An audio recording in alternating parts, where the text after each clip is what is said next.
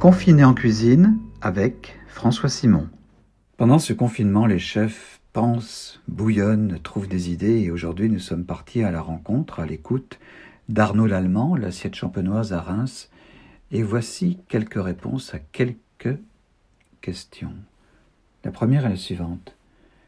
Arnaud, est-ce que les derniers événements ont modifié votre cuisine ? Est-ce qu'il y aura un avant et un après ?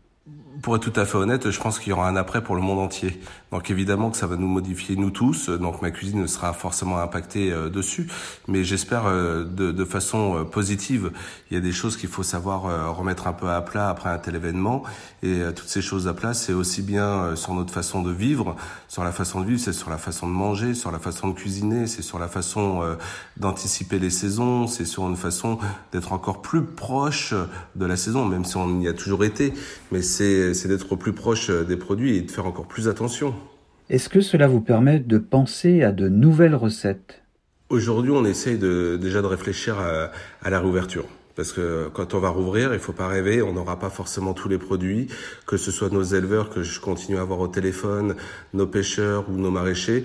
Le jour où ils vont nous dire, par exemple, s'ils nous disent le 15 avril vous pouvez rouvrir, ça veut pas dire que le 15 avril on aura une carte complète. Donc c'est déjà de réfléchir à la manière dont on peut travailler pendant les premiers jours de réouverture, parce que les premiers jours vont être importants.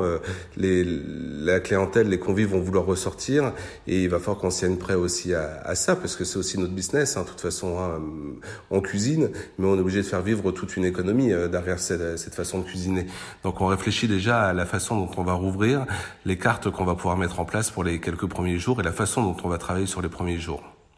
Arnaud, en quoi la Champagne et le champagne interfèrent dans votre cuisine ? Elle interfère depuis ma naissance, au bout du compte. Parce que je suis fils de restaurateur. J'aime toujours dire fils de restaurateur et enfant des guides, mais je suis un champenois, donc 100% champenois, 50% breton, parce que maman est bretonne. Et c'est vrai que c'est le champagne et la Champagne interfère énormément dans ma vision. Je fais la cuisine pour que mes plats se marient avec le champagne. On fait une cuisine pour des touristes qui viennent en Champagne découvrir le champagne, donc on doit leur faire les plats qui vont avec. Et je fais de la cuisine pour les champenois qui viennent manger chez nous, et on doit leur faire une cuisine qui va sur leur vin aussi. On fait une cuisine pour les locaux de chez nous, même s'ils sont pas dans le monde du champagne, c'est des locaux, ils sont baignés par le champagne, par le goût du champagne, par cette iode qui existe dans le champagne, l'acidité qui existe dans le champagne. Donc on fait des plats qui vont par rapport à leur palais. Et du coup, j'ai mon propre palais qui est influencé par ça. Donc évidemment que mes plats sont typiquement vécus avec le champagne. Avez-vous trié dans l'héritage familial ? Comment avez-vous fait avec les plats de la tradition, ceux de votre père ? C'était plusieurs étapes. Papa est décédé en 2002, donc ça fait 18 ans. Il était très jeune, il avait 50 ans. Donc du coup, j'étais également très jeune, j'avais 27-28 ans. La première étape qui s'est faite, c'était je fais table rase de tout, parce que c'était une façon de faire le deuil. Pour moi, c'est quand papa est décédé, je me suis occupé de maman, de ma sœur.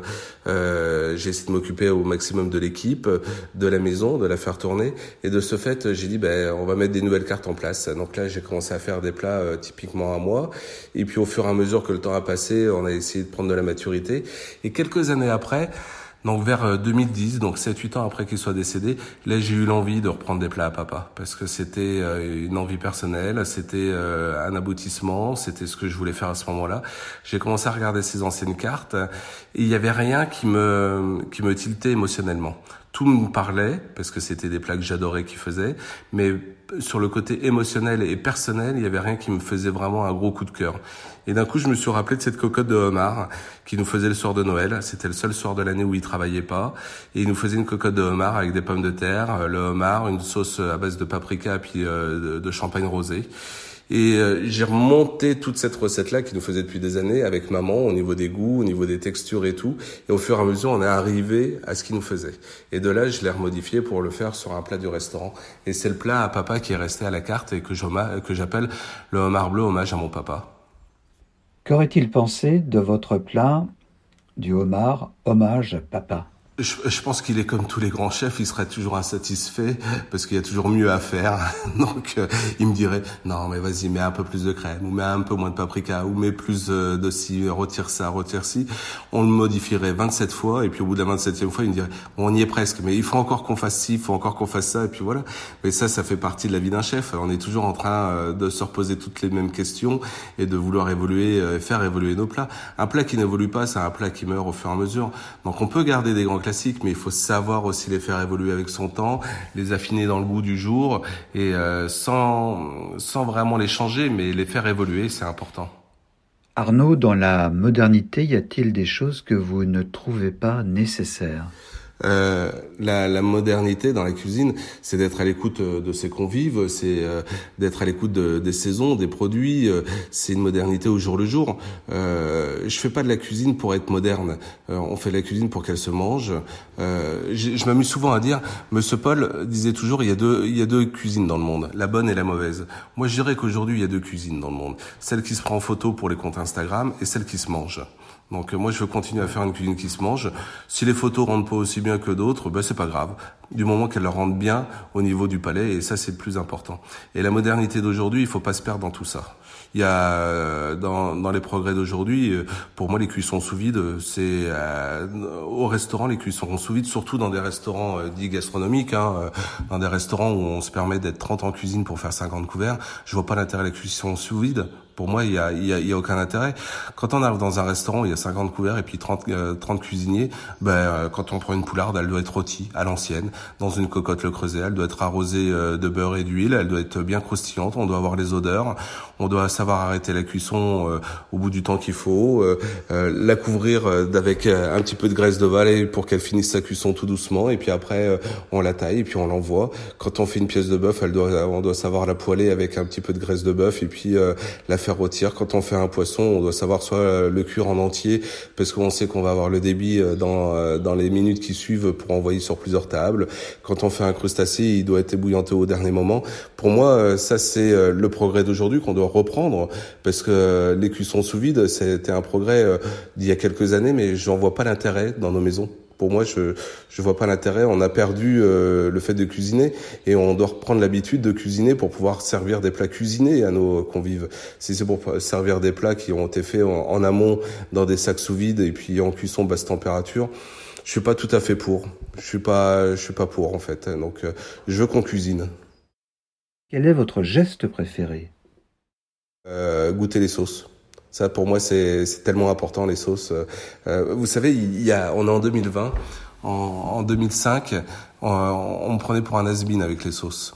En 2007, j'ai un client qui m'a fait un speech pas possible en disant que c'était inadmissible de mettre encore des sauces parce que c'était plus du tout d'actualité, il fallait pas faire ci, il fallait pas faire ça et tout. Vous savez, il y a toujours des donneurs de leçons dans tous les métiers et là, j'étais tombé sur un vrai donneur de leçons. Et j'en ai pas dormi de la nuit parce que en 2007, j'ai 33 ans, ça nous perturbe, on se dit est-ce qu'on est sur la bonne voie, est-ce que c'est le bon choix, est-ce que ci, est-ce que ça. Et le lendemain matin quand je me suis levé, j'ai appelé un argentier style Christophe ou Orfèvre de France, je sais plus, et je leur ai demandé de me faire plein de petites casserolettes en argent. Et j'en ai commandé une centaine, et à partir du moment où je les ai reçues, 2 mois après, j'ai commencé à mettre les sauces carrément sur table. Et j'ai dit, tous les clients, tous nos convives qui prennent un plat à la carte ou un plat dans un menu auront une saucière à côté. Je réinsiste encore plus sur les sauces.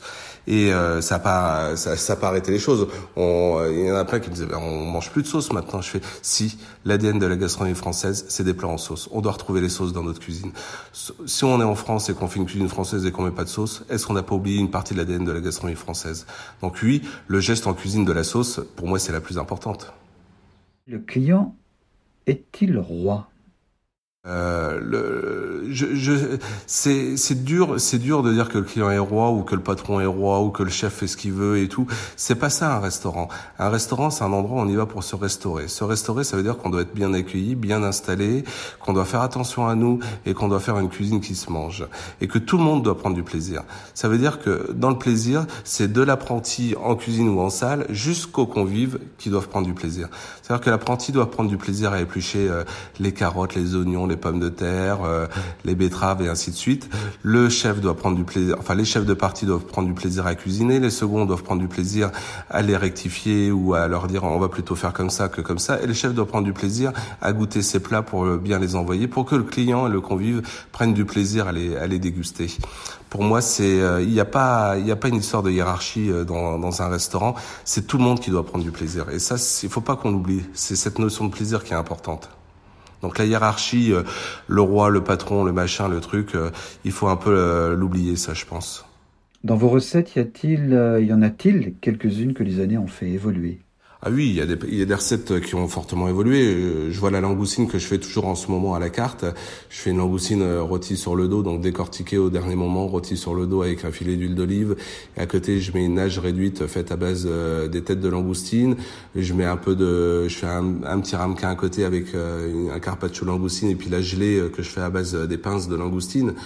Il y a quelques années, j'en aurais mis encore 3 fois plus dans l'assiette. J'aurais trouvé, je sais pas, peut-être à l'époque, une fleur, un épice en plus, une salade, un machin, un truc, plein de machins qui servent à rien. Parce qu'arrivé à un moment, quand le convive choisit une langoustine à la carte, il veut la langoustine. Et il n'a pas demandé d'avoir des fleurs de capucine avec sa langoustine. Il veut la langoustine. Donc, du coup, au fur et à mesure, on a épuré au maximum. Et j'ai dit, qu'est-ce qu'on garde sur cette langoustine-là ? On va garder la langoustine. On va garder ce que la langoustine peut donner, qu'on peut pas forcément manger directement, donc comme la tête ou les pinces. Et là, on va en faire une sauce, on va en faire une crème.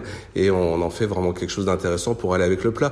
Mais le plat, quand on vous le sert, vous mangez toute la langoustine. On oublie le superflu. Donc ça fait partie des plats où on a vraiment pu épurer. Après, je dis pas qu'on peut épurer tous les plats, parce que sinon on arrive à un point où on va vous servir une Saint-Jacques juste rôtie. Donc faut pas non plus arriver dans cette bêtise-là. Mais dans l'évolution de ma cuisine, j'ai un produit, il est entier, parce que j'achète que des produits entiers. Qu'est-ce que je fais avec tout le produit ? Il y a la pièce noble, comme on va dire par exemple sur la Saint-Jacques, il y a la noix qui est la pièce noble. Qu'est-ce que je fais du reste ? Il y a bien quelque chose à en faire du reste. On en fait une sauce, on en fait un bouillon, on en fait une gelée, on en fait une garniture, on en fait une crème, une mousse. On peut faire quelque chose du reste et il faut tout utiliser. Et au fur et à mesure, on s'est aperçu qu'avec des produits comme la Saint-Jacques, la langoustine, le homard, mais tout le reste était même bien meilleur que la partie noble qui vient pour presque alimenter le plat. Mais tout le reste est bien meilleur. Quand vous prenez les bardes de Saint-Jacques, vous savez, le filtre qui récupère toutes les impuretés qu'il y a dans la coquille Saint-Jacques et tout, vous le laissez bien dégorger et tout, cette barde-là, elle est bourrée de saveurs, elle est pleine de textures, de saveurs et tout, on peut en faire quelque chose. Donc là, par moment, je m'amuse à en faire soit une sauce, soit un bouillon, soit un petit gâteau avec, que je peux servir avec, mais ça a bien renforcé le goût de la Saint-Jacques. En quoi les 3 étoiles ont pu modifier votre cuisine ? Évidemment, mais c'est pas le fait d'avoir 3 étoiles qui a changé quelque chose dans la cuisine. C'est le fait d'avoir concrétisé ces 3 étoiles-là. Parce qu'il y a l'avant, il y a le pendant et l'après. L'avant, ça veut dire qu'avec du recul, je m'aperçois que les 3, 4, 5 années avant, je me suis muté en un personnage qui ne voyait que par la cuisine. Il regardait plus ailleurs. Il était archi concentré sur cette cuisine. J'étais vraiment à fond dessus. Comment arriver justement à tout ce que je vous ai dit avant. Comment arriver à se dire, tiens, ce produit-là, je l'exploite au maximum. C'est ça, c'est le travail qu'on a dessus. Après, il y a le moment où on a la 3e étoile.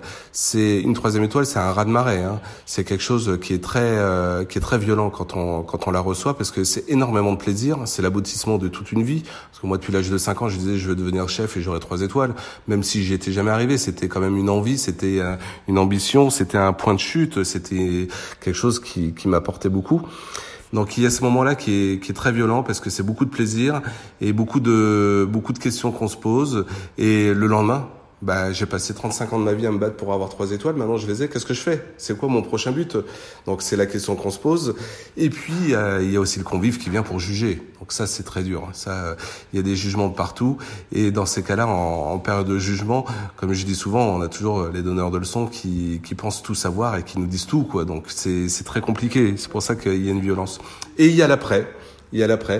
On reprend donc un but. Le but, c'est de la garder le plus longtemps possible. Mais derrière ce but-là, il y a le but le plus important de notre métier. C'est comment faire plaisir à tous nos convives au jour le jour, matin, midi et soir. C'est comment arriver à ce but-là. Et puis, on travaille pour ce but-là perpétuellement. Et puis, on reprend énormément de plaisir. La musique que vous aimez trouve-t-elle écho dans quelques-unes de vos compositions ? On m'a souvent posé la question. Je sais pas exactement. Je pense que j'adore les musiques qui apportent de la gaieté, qui apportent beaucoup de punch, qui sont assez vivantes. J'ai pas un style prédominant ou quoi que ce soit. C'est des périodes. Il y a des périodes où j'aime bien réécouter les musiques des années 80, aussi bien les grands groupes que des fois des chanteurs qu'on a oubliés. Il y a des périodes où j'aime bien découvrir ce qui se fait aujourd'hui. Je dirais que c'est un peu plus compliqué pour moi, mais bon, ce qui se fait aujourd'hui, il y a un sacré tri à faire pour moi, mais bon, ça c'est personnel.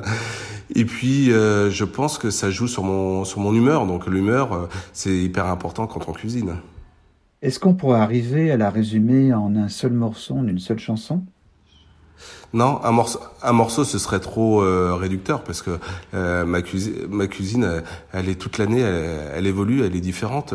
On fait pas la même chose avec de la truffe noire qu'on fait avec de la tomate. On fait pas la même chose avec la tomate qu'avec les petits pois. On fait pas la même chose avec les asperges. On fait pas la même chose avec de l'agneau. Donc tout au long de l'année, ma cuisine, elle est différente. Il pourrait pas y avoir qu'un seul morceau pour ça. Il faudrait presque un morceau comme les 4 saisons pour arriver à faire toutes les saisons de l'année. Merci beaucoup Arnaud Lallement. À très bientôt. Merci Monsieur Simon.